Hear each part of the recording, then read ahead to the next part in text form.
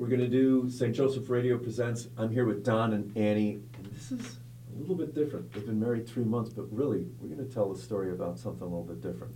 That's right. Our whole journey is 5 years to get to this point, from when we met to when we married, and it is absolutely a journey of prayer and of spiritual warfare and of recognizing where God is absolutely moving in our lives.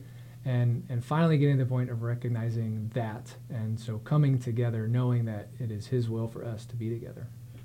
God is on a mission, and He's after you. I think He's after you and put you together. Please, listen to this program. It'll be great. Well, thank you, Matt. And this is Peter Karutz, your host today. This is St. Joseph Radio Presents, coming to you live from St. Louis, Missouri. We're in studio with Don and Annie. They're a young married couple. Hey, have you ever thought that life is not fair? Well, you're about to find out. Life is not fair. I have gotten to spend the last hour and a half with this couple. They're so much fun, and they have such a great story to tell you. I can't hardly tell you. So I am going to jump right into it. Well, no, I'm not. Don, tell me what we're going to talk about. You want to give it a No, it's Annie. Annie's going to tell us what we're going to talk about. So we're going to talk about basically mine and Don's journey through our relationship, through the ups and the downs and the Eucharistic visions, and so very exciting things to talk about. And then just even our post, now that we're married, just even life after marriage. 3 months. 3 months. Good. There we go. So we always say, I want to keep my job here, so I got to do what I'm supposed to do, follow the rules. So we always, as Father Augustine says, all good works start with a prayer. So, Don, would you start us off with a prayer? Let's start in the name of the Father, and the Son, and the Holy Spirit. Amen. We pray especially with the intercession of Mary, who's been a big part of our journey, that she continues to intercede and give us the graces to share our story, and for Christ in our lives and the lives that come into our paths be fruitful and effective. Amen. Amen. Father, Son, Holy Spirit. You said Our Lady. My wife and I, we just got together with a couple who I love. They're just a great couple. John and Christine Foppe. He's the head of the president of St. Vincent de Paul. And so where do we get together? We got together at Our Lady of the Snows on Saturday. It's a beautiful, beautiful place. Yeah, Mary is such a huge part of our story, and that's really where it begins. So Annie and I met 5 years ago in 2017, and for me, shortly before we met, I went on a Marian pilgrimage. So we saw Fatima and Lourdes and some other sites in Spain, and we ended in Rome. And that was the 100-year anniversary of Our Lady of Fatima. I had just gotten out of a long-term relationship, and Annie had also just gotten out of a long-term relationship. But Annie started also with Mary, but at Our Lady of the Snows. Yeah, so I had just gotten out of a long-term relationship, and I was recommended to go to what I was told was a park. So I would go. You weren't Catholic at the time. Yes, right. I was not Catholic at the time. So I was told to go to Our Lady of the Snows, and to me, I was like, okay, what is Our Lady of the Snows? I had no idea. There were so many questions, but I would go there and just pray and just get some peace. Maybe walk the campus. It's a beautiful place there, and in that time, I was praying for the Lord to just send me, someone who's supportive, that someone could be my husband. A good man. Someone that helps me grow in my faith. At that time, I was praying at the grotto. I didn't know what the grotto was, but there was only Mary there. And having been a Protestant, I was like, why was there not a cross there? Why is Jesus not there? But I knew that Mary was important. So I just sat there and prayed to Mary. And just every Wednesday, I made it a routine. I'd walk the campus.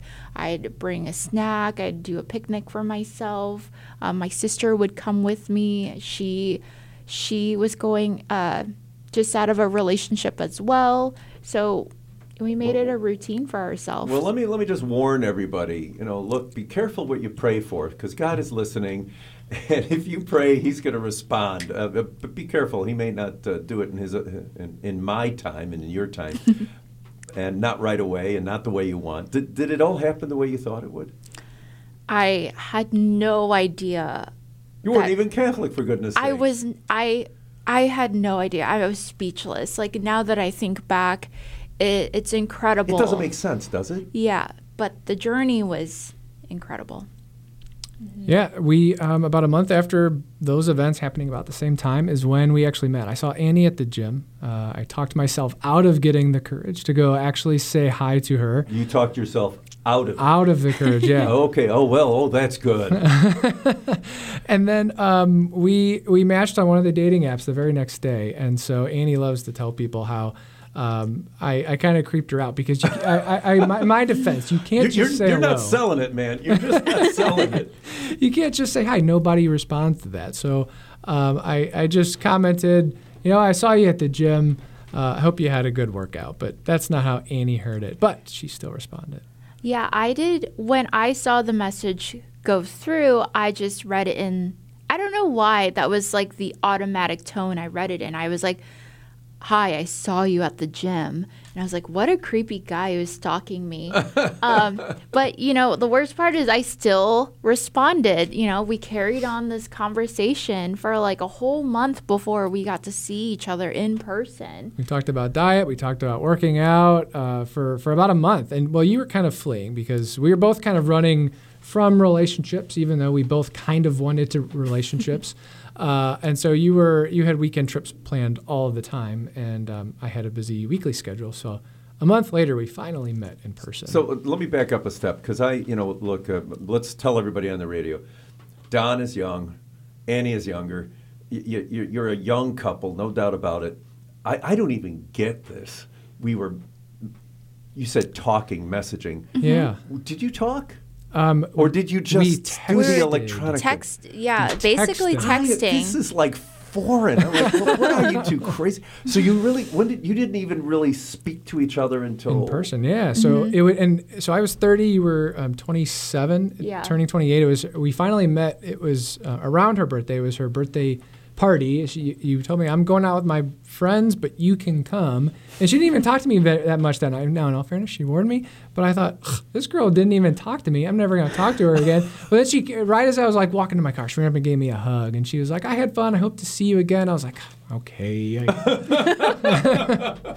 Well, you're not very good at this, Don. I got to tell you.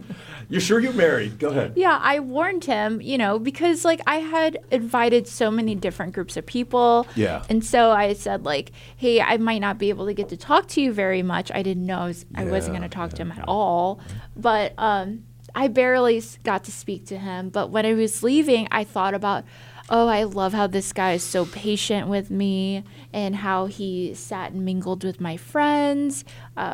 So I gave him a hug, and I thought he was so sweet, and even though he didn't think so greatly of me at the time. Well, we played that game for about a year and a half. A year and a half. Yeah, just kind of because we both had gotten out of 7-year relationships. That's we actually found time. Out later what a coincidence that both of our exes actually even had the same birthday. Uh-huh. And we both come from divorced families, me too. And serious relationships always just kind of spooked me. I like you, but I'd keep my distance type of thing. And, I would, anytime that things started to seem like they were moving forward, I would just make my schedule busy and I would start to create distance until a good distance opportunity came. I got an opportunity at work to go take a 3-month assignment in London. Man, you don't mess around when you put some distance. Oh, yeah. And then right before I came back, Annie got a 5 or 6 months. She went down to Austin for schooling and for work. And Go Really? to Crazy Austin. I mean, we stayed in touch that entire time. But the day that I had to leave, Don was coming back from London. Oh, wow. So I missed him by a whole day. And it's not like I could have delayed I couldn't have stayed in St. Louis for any longer. But we still stayed in touch the entire time that I was in Austin for those few months. Yeah, and when you came home to visit for the holidays, we'd see each other. But really, I thought that nothing would ever come of it because you had said that when you do start job searching after your boot camp, that probably none of the jobs that you're pursuing are in St. Louis. And so I really never thought, aside from maybe some short visits home, that I was really ever going to see you again. And so I was sort of getting into that mindset of, well, it won't be her, it won't be Annie, so maybe give someone else an opportunity to pursue.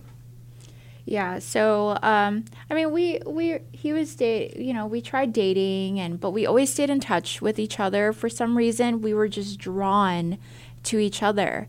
I wasn't Catholic yet, as a reminder, but I was a Christian for sure. And Which is a little unusual for you and your family. Yeah. Yeah, I'm the only Christian in my family. Everyone else is Buddhist.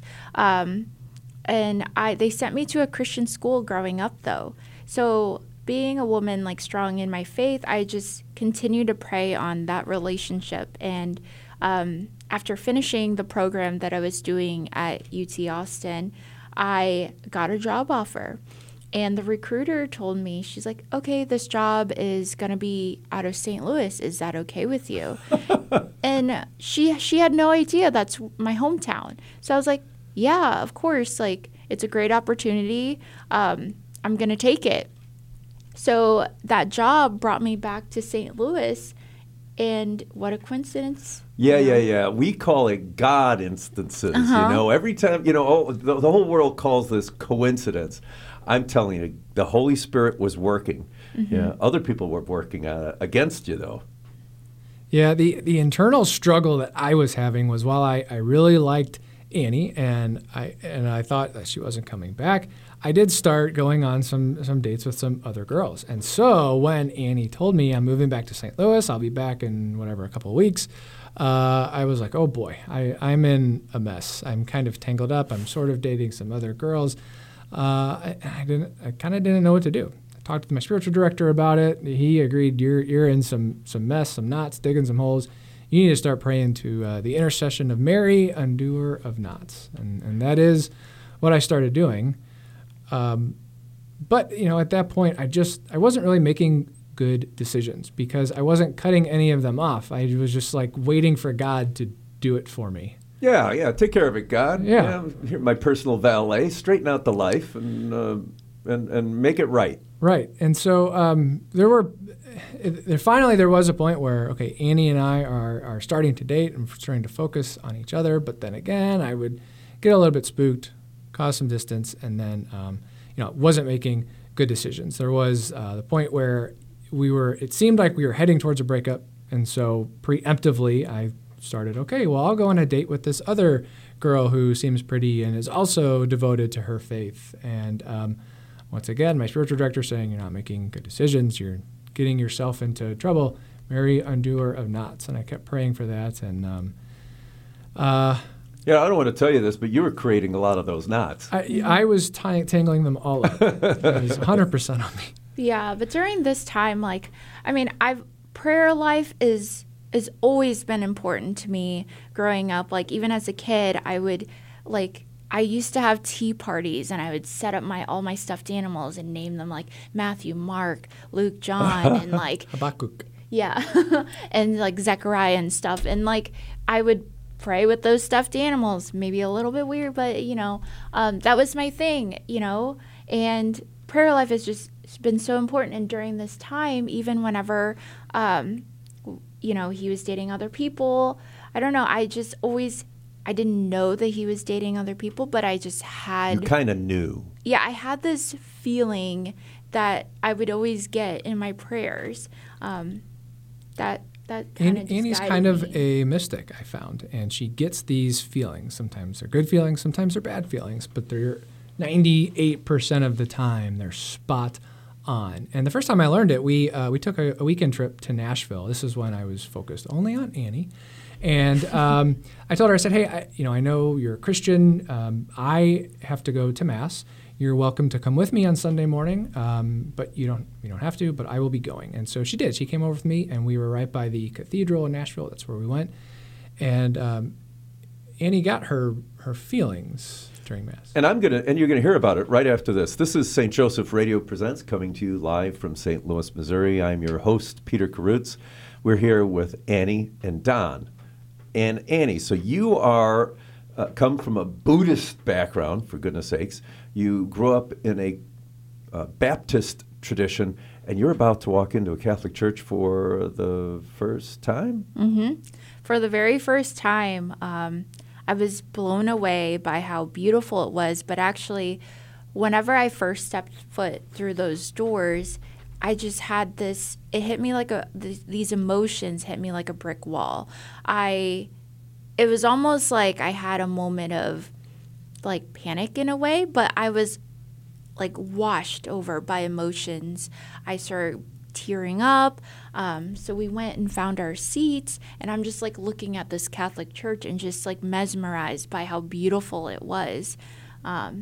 So we went through the first Mass and everything, and then during the part where the priest was consecrating the host, I just had tears down my face. I had no idea why. Never understood that emotion, because previously, like being raised Baptist, I never had that feeling really. I always had instinctive feelings, like, if something bad was going to happen or if something good was going to happen, but nothing like that. It was incredible. Yeah. And so the next time we went to Mass, there was a man at one of the parishes I'm a part of that I play piano at, that I grew up in, Seven Holy Founders.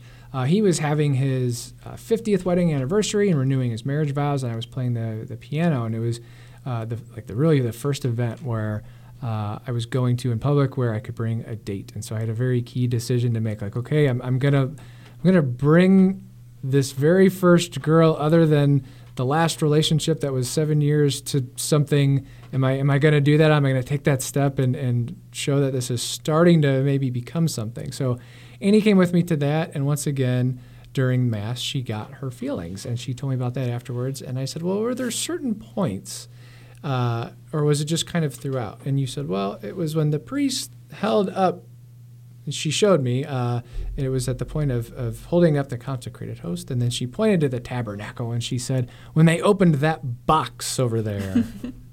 But that was honest. You didn't know what it was. I didn't. I had never seen a tabernacle before. To me, it looked like a mini dollhouse, that had a cookie in there. Yeah. So that's what I perceived it as. So when he asked me, I was like, okay, that box with the cookie in there, and then when the priest is holding up the cracker thing, so that's when I get the feelings.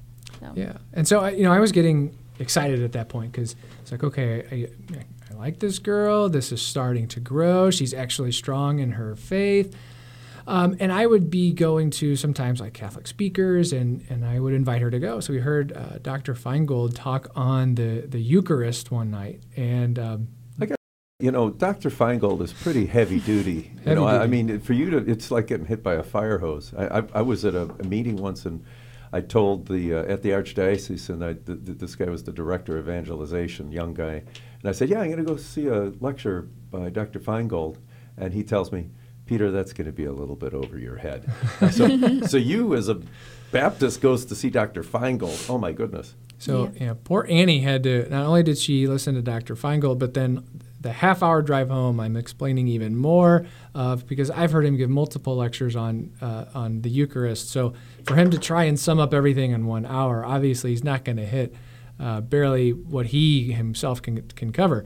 And so I'm expanding on it, and then I think for at least an hour, when we got back to my house, I've opened up the Bible to John 6, and we're going through the Bread of Life discourse for, Annie likes to say, 3 hours. It is true, because that is that was one of our dates, like Don was doing his thing where he's always busy. So what option did I have but to go to this lecture? And then that was how I was going to get to spend time with him.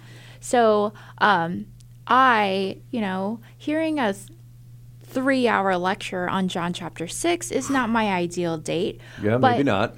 Yeah. He thinks I'm exaggerating on the time, but as a girl going on a date who's a Protestant, hearing a lecture that's that in depth, of course I'm going to be staring at the clock behind his head. And new stuff, too. Yeah, and keeping track of the time. That was a 3-hour lecture on John chapter 6. So in my head, I'm like trying to convince her. And all she had to say, which immediately shut me up at some point, was, I know, I believe you.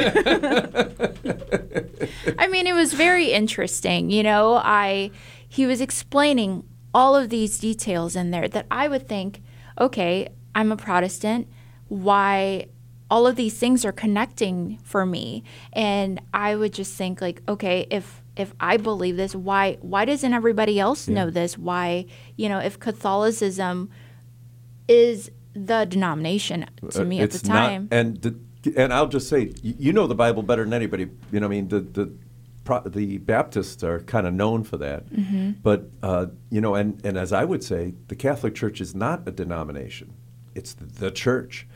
And I remember a friend of mine said, well, guess what denomination, I forget her name, what this woman's name was. And I'm trying to go through the whole thing, and she says, Peter, she's Catholic. I said, Joe, Catholic is not a denomination. It's the real deal. And that's what I hear from you. Mm-hmm. You walked into this church. You're hearing all this stuff anew. You know the Scripture. You know the Bible. And you're saying, this is it. Mm-hmm. Even the little bits that you have for these short 3-hour lecture. Yeah, I was blown away. Everything was just felt like a first to me. Yeah. Almost like I was just relearning everything that I grew up learning, but I'm hearing it in a completely different way. Right. So started watching Father Mike Schmidt's videos. Yeah. Started doing a lot of her own research. Yeah. Lots of Father Mike Schmidt's videos. You're doing this on your own. Yes. Yeah. I would go down rabbit holes, hours and hours of videos and research, and I wanted to learn all of this, on my own, and then I would just ask him the questions. But then, when I ask Don questions, he gets into these rants where he goes for hours and hours, like, oh, that brings up another point, that brings up another thing. So that was pretty much how our dates went, so. Yeah. And as you were honing in on this decision to become Catholic, somehow we started to argue more. I was making these bad decisions, and there just became wedges between us. Some I put there intentionally because, like I said, I was making bad decisions. I was sort of afraid of relationships, having come from a divorced family. Annie also came from a divorced family, and as a young adult, having seen a lot of marriages either fall apart or just not be what marriages should be, these sacramental marriages. And marriage may not have been one of your top 10 goals. Right. I had hit a point in my mid-20s where I thought, I think God might be calling me to priesthood, and I kind of passively discerned it a little bit here and there. I would, once in a while, I'd have conversations with a priest. I did go on a discernment weekend. I would, ask for signs and sometimes get them, but there wasn't really, I never found a good guide to really help me discern in one direction. Right. So for years I felt confusion and uncertainty, and there was back and forth, and the one conclusion I came to was, well, it's not going to be marriage. I didn't think that human beings were made for marriage. I certainly didn't think that I was made for marriage. And so when the relationship was developing and I was realizing, well, it's either going to have to head there or I'm going to have to end it so that, because I'm sure she wants to get married someday, let her go do that. And so as, I had started to kind of date, another girl here, or we would just have arguments. But because of Annie's feelings, she would get a bad feeling if I were out with someone else, and she could text me. I'd be at a friend's house. It's not like we were posting pictures on social media. It's not. There was nothing out in public, but you didn't tell her. She wouldn't have any way of knowing. No way of knowing, and she would send me a text. You're out on a date with another girl, and it would just spook me until it happened to enough that I was so sure this has to be coming from internally. This has to be coming from God, I guess. There's no other explanation that your feelings aren't always just the good ones, but they're the bad ones too. And so they were causing us to argue. Even after I was able to turn away from the other relationships, there were deep enough wounds between us that we were arguing a lot. Not only frequently, but the arguments would be severe. They would last for hours. They would be almost daily. And I had recently joined the core team at my parish, and I was core team for what? For the youth group. Youth group, okay. And I was giving a presentation the upcoming weekend, and she could just see in me that I wasn't in a good place. And she just point blank asked me, "Are you in a place of desolation?" And that was really kind of the first term I heard. That's a little shocking. Such a word. But who asked you that? That was the youth minister at our parish. Her name was Evie. And I said, yeah. She said, "Are you planning on quitting the core team for the youth group?" And I said, after this presentation, yes. I had felt like I was at the point where, because I had been making bad decisions, that I just wasn't a good role model for the teens. I shouldn't be around them. They shouldn't be around me. And she just said, this is textbook spiritual warfare. Annie had just made the decision. She wanted to become Catholic and get confirmed. Yeah, so whenever he was going through all of that, and on my end, I, of course, could feel all those things, but I was still doing all of my research. We would still try to go to Mass together. Like, we went to Mass on New Year's Day, and we saw Father Huber, and that was when I first had a Eucharistic vision. So wow. So I hear that music. That means we're going to have to be rudely interrupted in this conversation. And I think you're hearing it, right? The devil doesn't like good people coming together. They don't like another person coming into the faith, right? So there's an opportunity for him to attack. There's an old saying, if you don't run into the devil once in a while, maybe you two are walking in the same direction. Clearly, you two are walking in a direction of faith. Devil didn't want it. We're going to be back in about 2 minutes. This is your opportunity to go tell a friend about this conversation. Don't miss it. We'll see you back here in about 2 minutes. Hi, this is Matt Loggeman with St. Joseph Radio with a great gift idea. A St. Benedict bracelet, a trendy accessory for men, women, and children that not only looks good on everyone's wrist, but is actually armor for the spiritual battlefield. This unique bracelet is handmade in Europe and contains 10 medals within the braided cord in the adult size and 7 medals in the children's size. On the front of each beautiful medal is St. Benedict holding a cross in his right hand, the object of his devotion. On the back of each medal is a cross. Surrounding the back of the medal and cross are the letters VRSN MV SMQ LIVB, in Latin reference which translates, "Begone, Satan. Never tempt me with your vanities. What you offer me is evil. Drink the poison yourself." And finally, located at the top is the word PAX, which means peace. All bracelets come packaged with an informational card and the St. Benedict blessing, which your local priest can administer. This gift is for everyone you love and care about, including yourself. Available from St. Joseph Radio. Check the website at www.saintjosephradio.net. St. Joseph Catholic Radio is proud to announce the launch of SJEN TV, the St. Joseph Evangelization Network. SJEN TV is a premier online Catholic broadcasting network providing quality Catholic programming 24 hours a day, 7 days a week. We have programming such as live studio interviews, St. Joe's Java speaker presentations, current Catholic issues, and the Pro-Life series. We're featuring the many talented speakers out of Orange County, California, and this Archdiocese of St. Louis, Missouri, including Professor John Gresham, Father James Mason, Karen Nokemper, Rick Hollerick, Bill Federer, and many more. To review the program list, go to sjen.tv or on Roku, SJEN TV. All this programming is free, and we are welcoming sponsorship of new programs. Find out more at sjen.tv.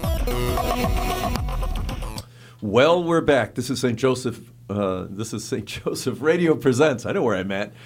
Coming to you live from St. Louis, Missouri. I'm your host, Peter Karutz. We're with Annie and Don, and we're talking about their courtship. Is that okay to use that old-fashioned word? Courtship, and their discernment, and dare I say, their vocation to marriage. But first, let me just tell you about a few things going on here in the Archdiocese. Look, do you know a good Catholic woman? Come on, we all do. There's a Catholic Woman of the Year. The nominations are open. If you know a good one, please call us for a form to fill out and nominate them. 636-447-6000. 636-447-6000. Look, and I know you know this great woman. You're going to go and tell her, I want to nominate you for Catholic Woman of the Year. What are they going to say? No, I don't want to do that. Look, we're not doing it for them, quite frankly. We're doing it for everybody else. We need good examples in our life. That's why we have the saints. That's why we have Mary, right? We're looking not to ourselves to see how we are to be the best we can be. We want to be better than we can be. That's why we need these good examples. So call us, 636-447-6000. Get a nomination form. Also, anybody out there wearing socks? Yeah, well, I don't know whether you are or you're not, but it's something we don't really think about a whole lot. The Knights of Peter Claver will be at a number of different parishes collecting socks for the poor. It is the one thing that is most needed for the poor. I wound up last year going to Saints Peter and Paul with 1,000 pair of socks because they just happened to have one more 1,000 pair of socks. And I thought, well, I have too many socks, and I said hello to every single homeless person who came in. I'm not exaggerating. I'm not exaggerating a little bit. Every single one. And there were men and women who had children. They all needed them. Not only did they all need them, they wanted them, and you wouldn't believe how grateful they were to get them. It was a really, really cold night. It's about 100 degrees outside today. But when we collect these, we're going to get them prepared over at St. Patrick's Center, and we're going to distribute them. They don't have a single pair of socks right now at St. Patrick's Center. We need them. So you can give us a call at the studio. We'll tell you what parishes they're in. Or frankly, if you would like a box for your parish, let us know. 636-447-6000. That's about as fast as I can do the announcements. So we're here with Annie and Don. We're talking about the relationship, and more, I would say, their journey. So Annie, you were not Catholic, but you have been drawn to the faith. And meanwhile, I'll say that the devil is not really happy about this wonderful thing happening, so they're throwing little blockages in your path. So you are going to Mass. Where were you at Mass at this point?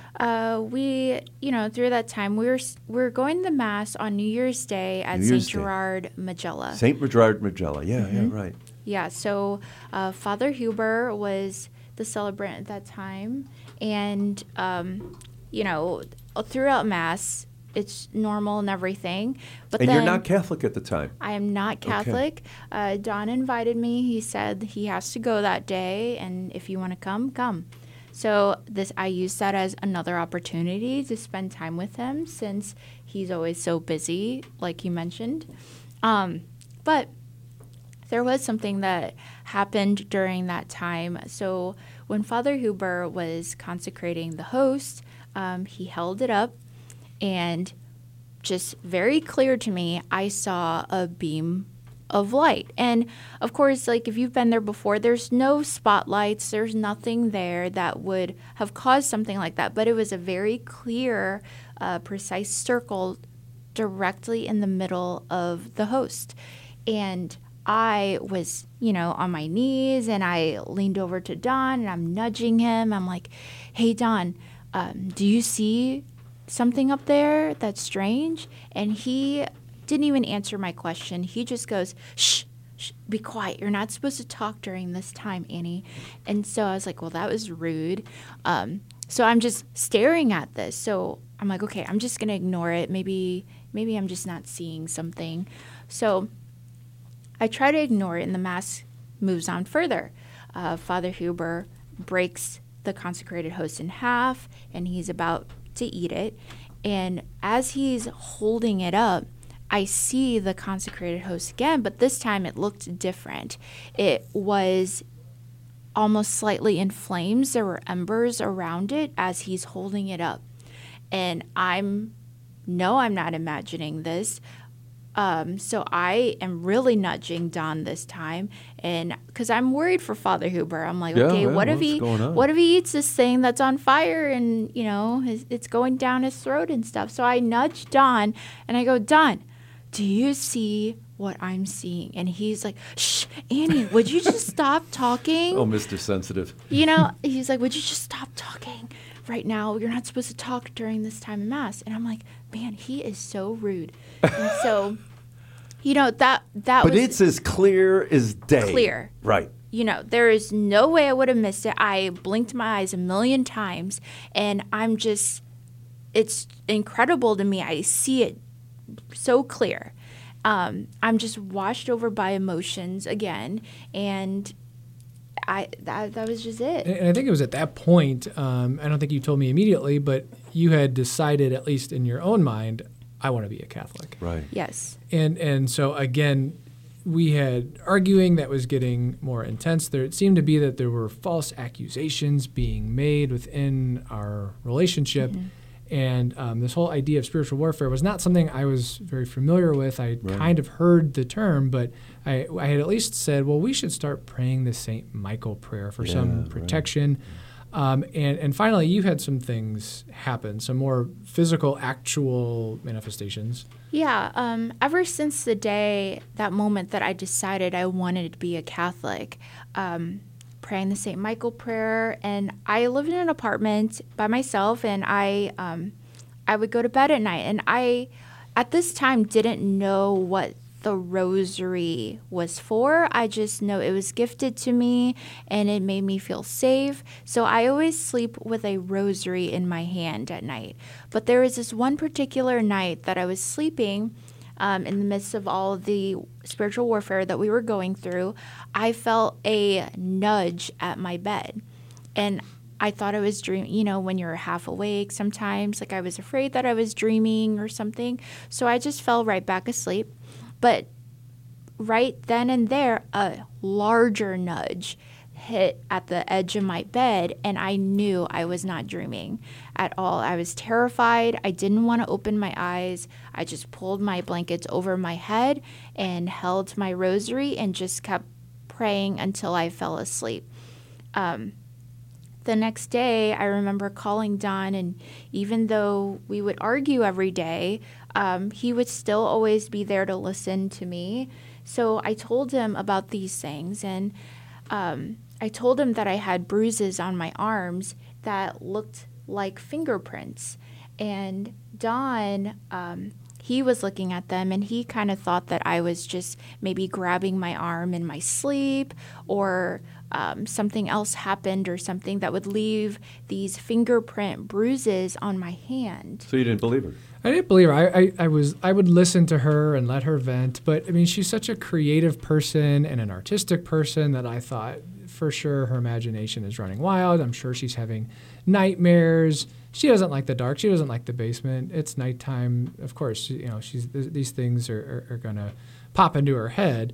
But when she did show up with the bruises, of course I was intrigued, but it was when I noticed that there was sort of an arch pattern on the bruises, such that it looked like fingers? Like fingers, but somehow I recognized that I had her put her left hand where they were, and the fingers didn't line up in that arch. And so I had to put my right hand there, and the way your fingers kind of curve, it matched up with the right hand. And so I actually realized she couldn't have been doing this to herself because it doesn't match up physically with her not left possible. hand on her right arm. Yeah.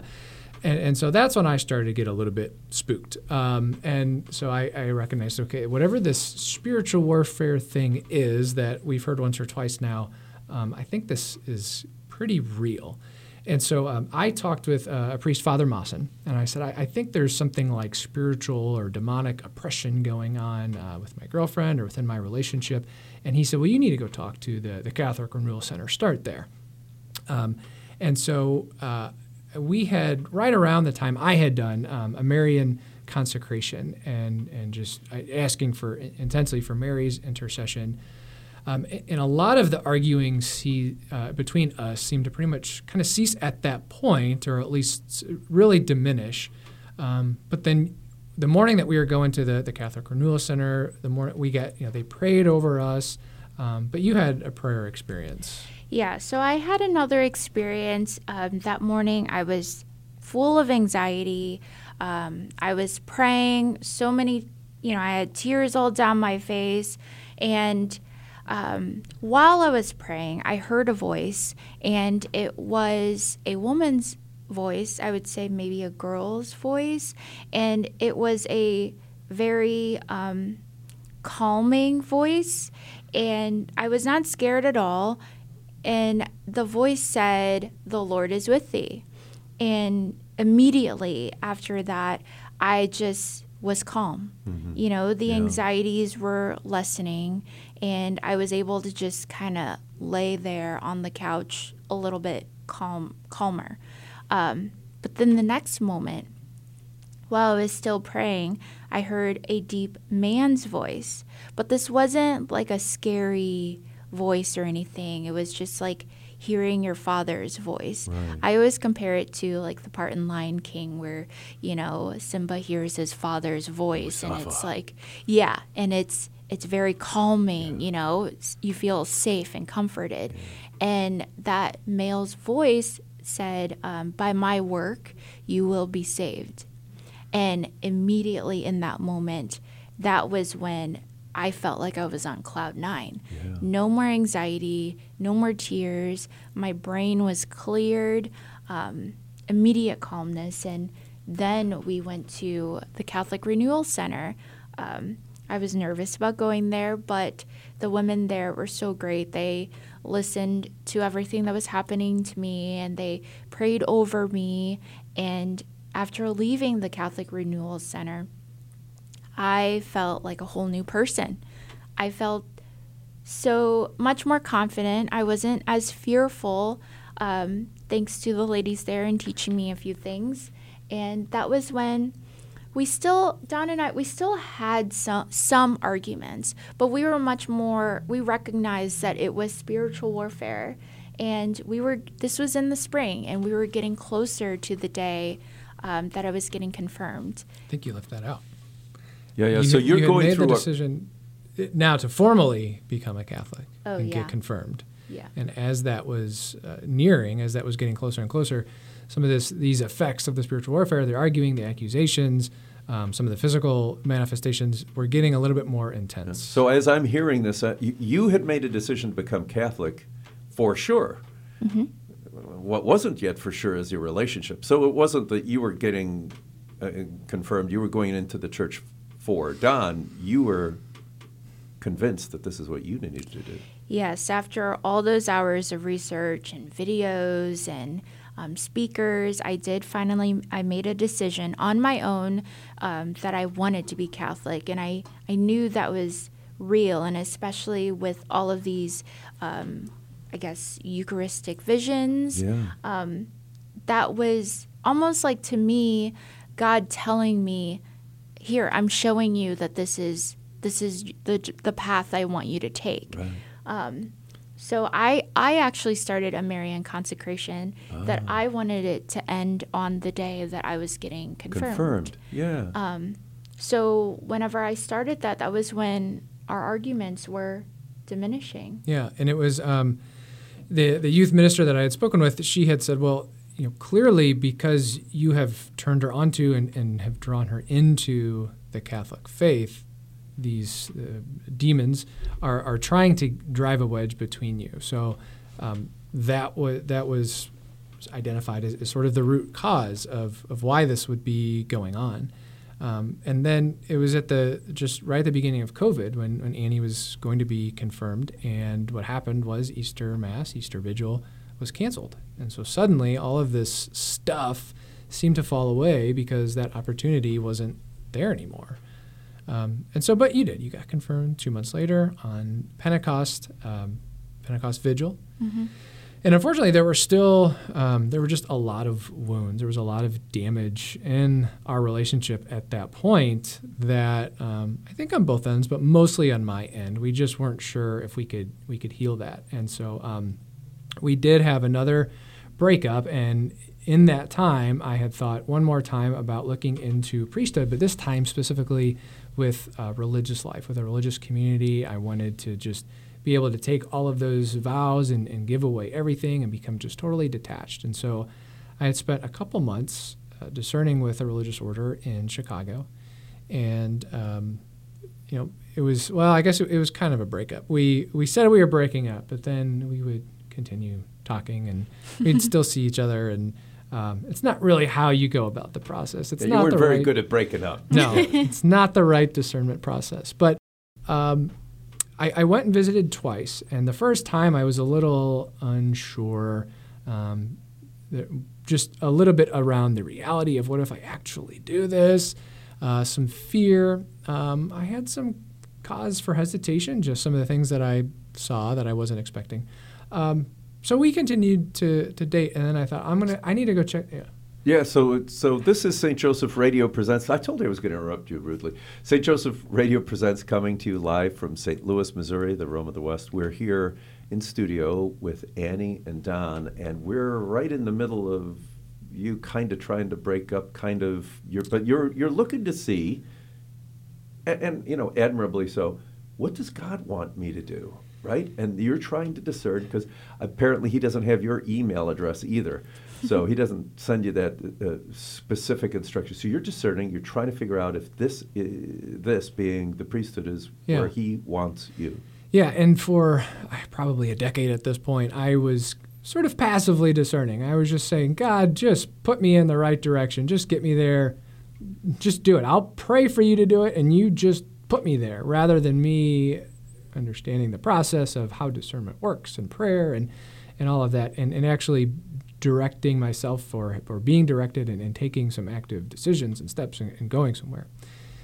And so I kind of had my feet in the dating world. I kind of had my feet in the discernment of a religious vocation world. And the second time I went to visit, I think both Annie and I thought that for sure I would come back with this decision that I am leaving St. Louis, I am quitting my job, I will be going into this religious order. And about halfway through the week, I had come to a very clear decision, and clarity was something I had prayed for almost a decade, that this is not for me. Not for you. Not for me. Yeah. And I was surprised by that. I talked with several people about it, hoping that they would say, no, you're overreacting, but all of them had even stronger opinions on what I had to share, and the conclusion that I came to, that was absolutely the right decision for me. And so we continued to grow together. We continued to grow in our faith. And so after Annie was confirmed, shortly after, and we were at Mass one day at St. Gerard. Why don't you tell that when we'd come back and we were kneeling after communion, and you... Yeah, so we go to Mass, and there's, a new thing that happens to me. So I've been confirmed, and we're going to Mass, and I'm receiving communion. And this time, communion was different. And I was like, this is weird. So I take my communion, and it tastes like iron. Iron? We knelt, so we're kneeling there after communion. Yeah. Other people are, and she looks at me and she goes, and I'm looking at her all funny, like, what are you doing? And she goes, he's like, be quiet. Shh, we're supposed to be praying right now. She goes, it tastes funny. I said, no, it doesn't. Shh. Yeah, I kept leaning over to him, and him doing his normal thing of shushing me. Yeah. I told him it tastes different today. Right. I said, he goes, what does it taste like? I said, it tastes like iron, like a penny or something. It tastes like a penny. Right. And I looked at her. I was like, okay, you have my attention. Does it taste like blood? She goes, yeah, like when you cut your finger. Yeah, like, I know it sounds gross, but, sometimes sure. When you have a little nick of course. Or something, you just, lick the blood off of your hand. Make it stop bleeding, yeah. Yeah, and that's exactly what it tasted like to me. It tasted like blood.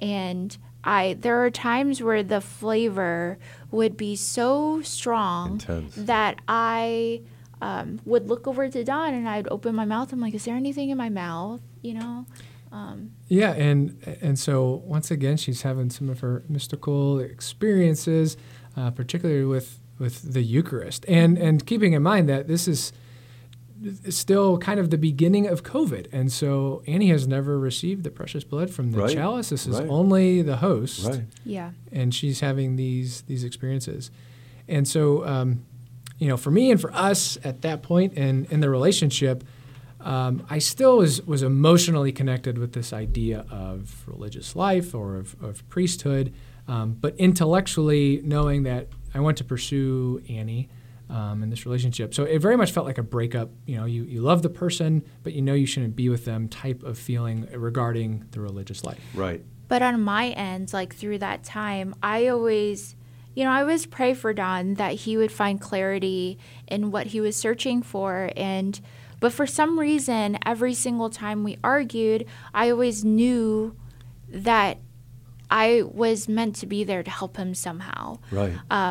Every time I prayed for him, I was like, I would actually pray to the Blessed Mary and be like, okay, so, there's all this hardship. I don't think I can handle all of this anymore. It's so much anxiety. It's so much hurt. And for some reason, every time I always ask, if I'm supposed to be in his life somehow and help him through this somehow, I need a more obvious sign that I should be there. And every time I say, amen, next thing you know it, my iPhone dings and it's Dawn texting me saying, hey, I love you. I want to be with you. We're going to make it through this or something. But there are times where he didn't believe that. But I always felt that was true because my prayers were consistent. Amen. Ding. How many times does God have you ask for a sign, you get a sign, you ask for a sign, you get a sign, Mm-hmm. you start to put it together, huh? Yeah. Ding. So at some point, you gain clarity. Yeah, and thank God that he started putting these people really clearly in the middle of my path in life that were helping direct me into finally achieving that point of clarity. So, Father Lampy was one of the priests at Ascension at the time, and we were doing a small group, and he very much recognized we should go through discernment of spirits. And what I recognized is in this spiritual warfare a lot more clearly moments where I felt isolation or I felt shame.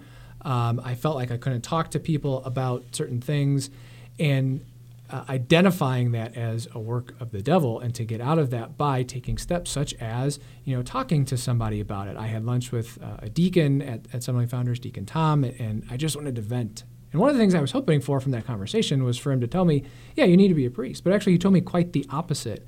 And he said, I think you and Annie would do a lot of great things, you'd be a power couple for the church. And then Father Lampy, again, going through the discernment of spirits and then renewing my consecration with Mary. And it was to the day. When I renewed that consecration, I suddenly got clarity. It felt like that emotional attachment with the religious order was suddenly just shattered.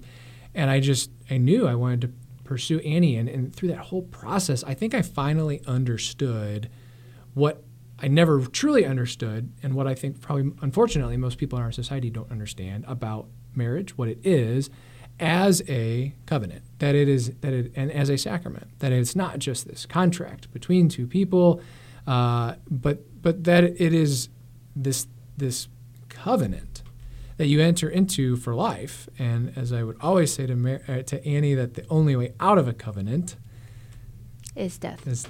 And so I knew that if I pursued marriage with Annie, I knew that I was doing it with someone who understood what marriage actually is. And I told these two that this hour would fly by, so there's a lot more yet to come. We'll, call the station, 636-447-6000. We have an extended video that actually gets to the rest of the story. And by the way, it's a really, really good happy ending. 636-447-6000. Annie and Don, thanks so much for coming. Let me just tell you what I get out of your story. What's the reason to get married? To get the other person to heaven. Mm-hmm. And I've heard this over and over and over with you two. You two are not only getting each other to heaven, you're helping a lot of us get there too. Thanks for coming. Thanks for coming today, and hope you come back again, would you? Absolutely. There we go. Go out, spread the good word, have a great marriage, and tell someone about this program and Don and Annie.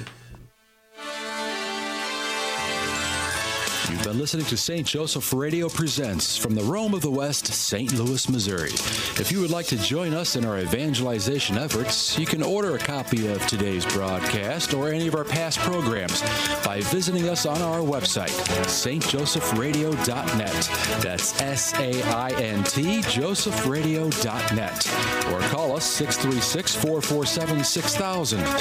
It's all at your fingertips to help us evangelize the world, bringing the good news of Christ to everyone you meet and change one soul at a time. Thank you for your prayers and support. Until next time, may God bless you and your family. This has been a presentation of St. Joseph Radio Presents.